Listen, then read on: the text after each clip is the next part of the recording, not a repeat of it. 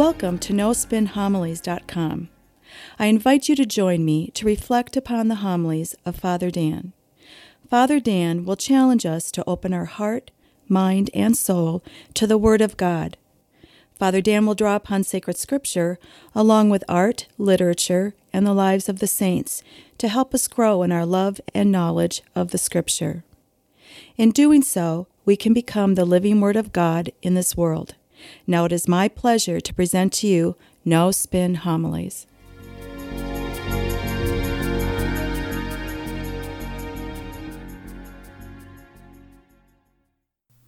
Today, our church around the world celebrates the great feast of the Holy Trinity. Now, one of the first things our parents taught us about faith and the practice of our faith is the sign of the cross. And we sign ourselves in the name of the Holy Trinity, Father, Son, and Holy Spirit.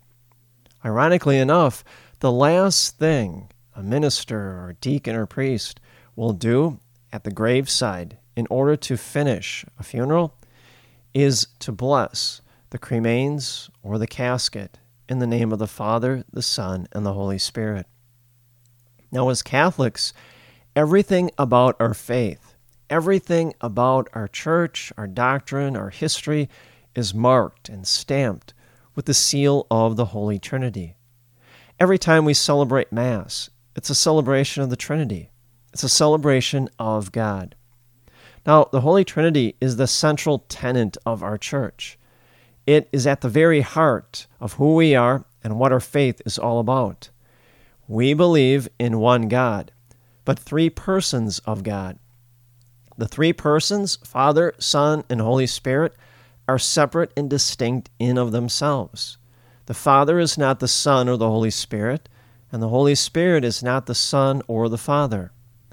And yet all three are co-equal in power, grandeur, and majesty. And yet we believe in one God, which means all three persons share one nature, a divine nature. And yet when we think of the Holy Trinity, we think with great trepidation sometimes. It's not easy for us to understand the Holy Trinity. Why is that? Because we're finite creatures. There's only so much we can grasp or take in. God is just the opposite. God is infinite. He's the Alpha and the Omega, the beginning and the end. There's no way a person can say that they completely understand God. Well, they're just kidding themselves. Now, is this a bad thing? Should this discourage us? No, not at all. In fact, I would argue it's a very good thing. Why? Because the Trinity, yes, it's a mystery, but it's a mystery that draws us into God, God's love and knowledge, such that God, Father, Son, and Holy Spirit reveals themselves to us gradually. Little by little, God reveals himself to us in the sacraments, in our prayer life, in Scripture and doctrine and dogma. Now, I would liken it to Jesus Christ teaching with parables. Now, we all know the parables are captivating stories. Initially, they reach out and grab and hold our attention. They're filled with interesting twists and turns that are unexpected and an unpredictable ending. But ultimately, the parables reveals a truth about God and our faith. The key to the parables is that we have to keep thinking about them. And the more and more we go over them and over them, more little nuances begin to stand out, things that we never heard or saw before. And the more we come to know the truths about God and our faith. Well, I think the Holy Trinity does the same thing for us. Gradually, over time, little by little, the Trinity reveals itself to us. And see, that's why it's so important for us to pray every day, to come to Mass every week, to engage what we call lifelong faith formation, to continue to grow in the knowledge of our faith. See, when that happens, God reveals himself to us, and we come to know and love our Lord. I think St. Augustine puts it best. He says it's faith-seeking understanding. First, we start off with faith. That's the foundation. And because we have faith, we seek to grow in a greater knowledge of it. And when we do that, our faith grows stronger and stronger. And in turn, we're compelled to keep growing in the knowledge of our faith. They keep building upon each other. Now, a good analogy to help us understand how the Holy Trinity reveals itself to us, it's kind of like a parent teaching a young child how to walk. The parent stands the child up, maybe in the center of a room, takes a few steps back, and begins to start gesturing towards the child to come forward. They begin to wave and clap their hands, but all the while they're making and keeping eye contact with the child, reassuring the child that they're safe and everything is okay, and that they can do this, they can walk. And then the child takes one step, and then takes another, and then another. And the child now learns how to walk. I think that's exactly what God does for us. This is why God gives us the sacraments and scripture and doctrine. This is why God teaches us to pray.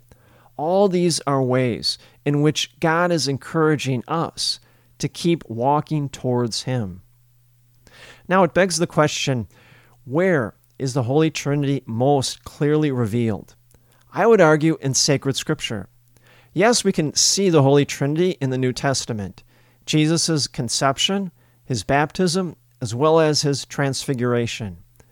But we can also see the Holy Trinity in the Old Testament. Go back to the very beginning of creation. At the story of creation, we see the Father and the Son together.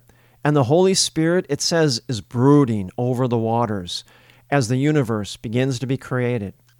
Now stay with the book of Genesis. Fast forward to chapter 18.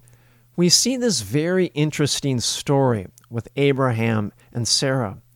3 men suddenly appear out of the blue, and Abraham and Sarah invite them in, and then engage in this frenzied pace of hospitality. They have the 3 men sit in a shaded and cool area. They offer them something to drink, and then they make them a meal.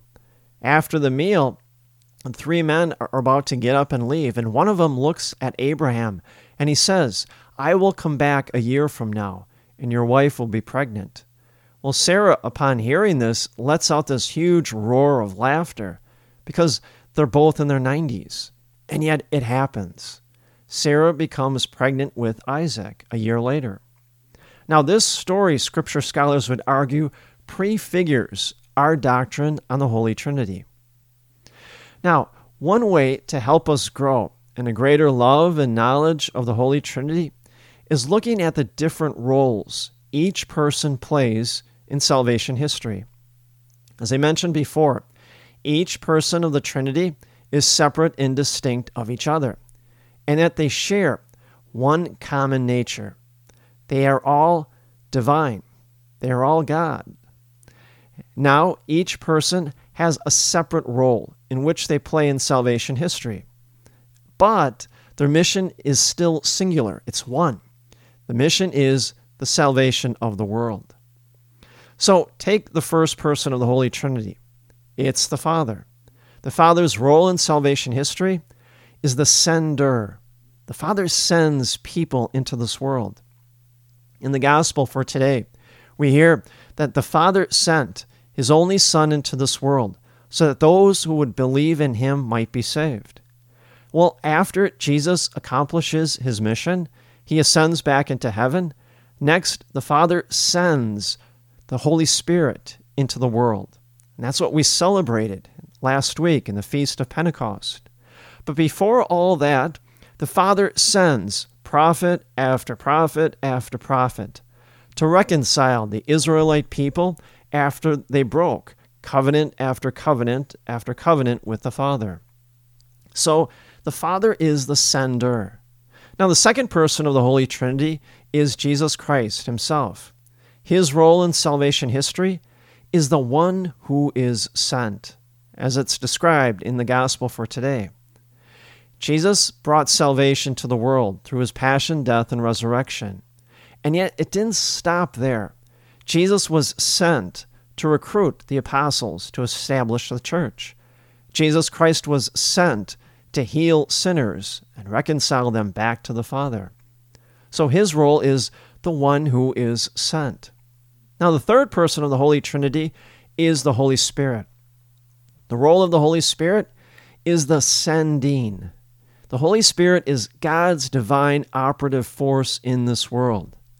Now, that term sending, in proper English grammar, we refer to that as a gerund, which by definition is a non-finite verb that's always acting, always moving, never stops, never takes a break.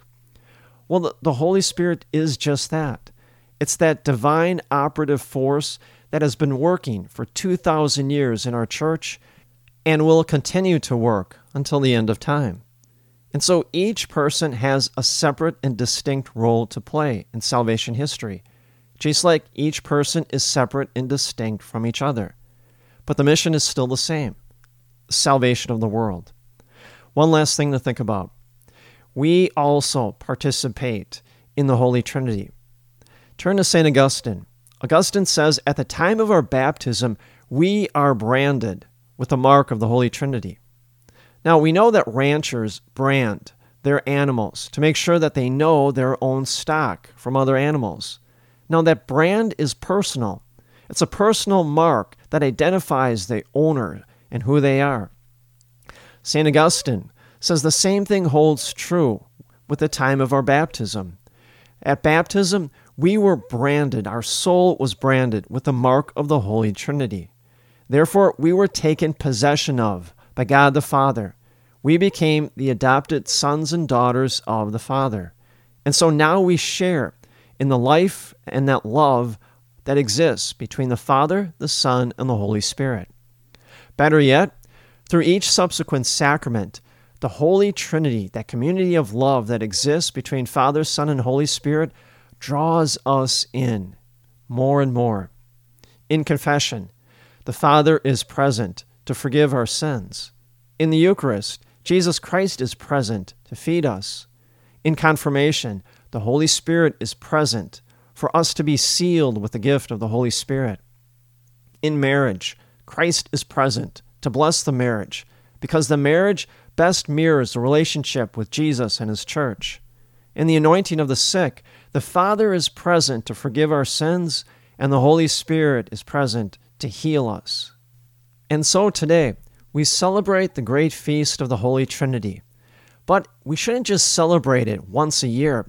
We should celebrate it each and every day of our life. Recognize that everything that God has done for us from the beginning of time and everything that God will do for us until the end of time. And may the grace and the peace of Jesus Christ rest upon you always.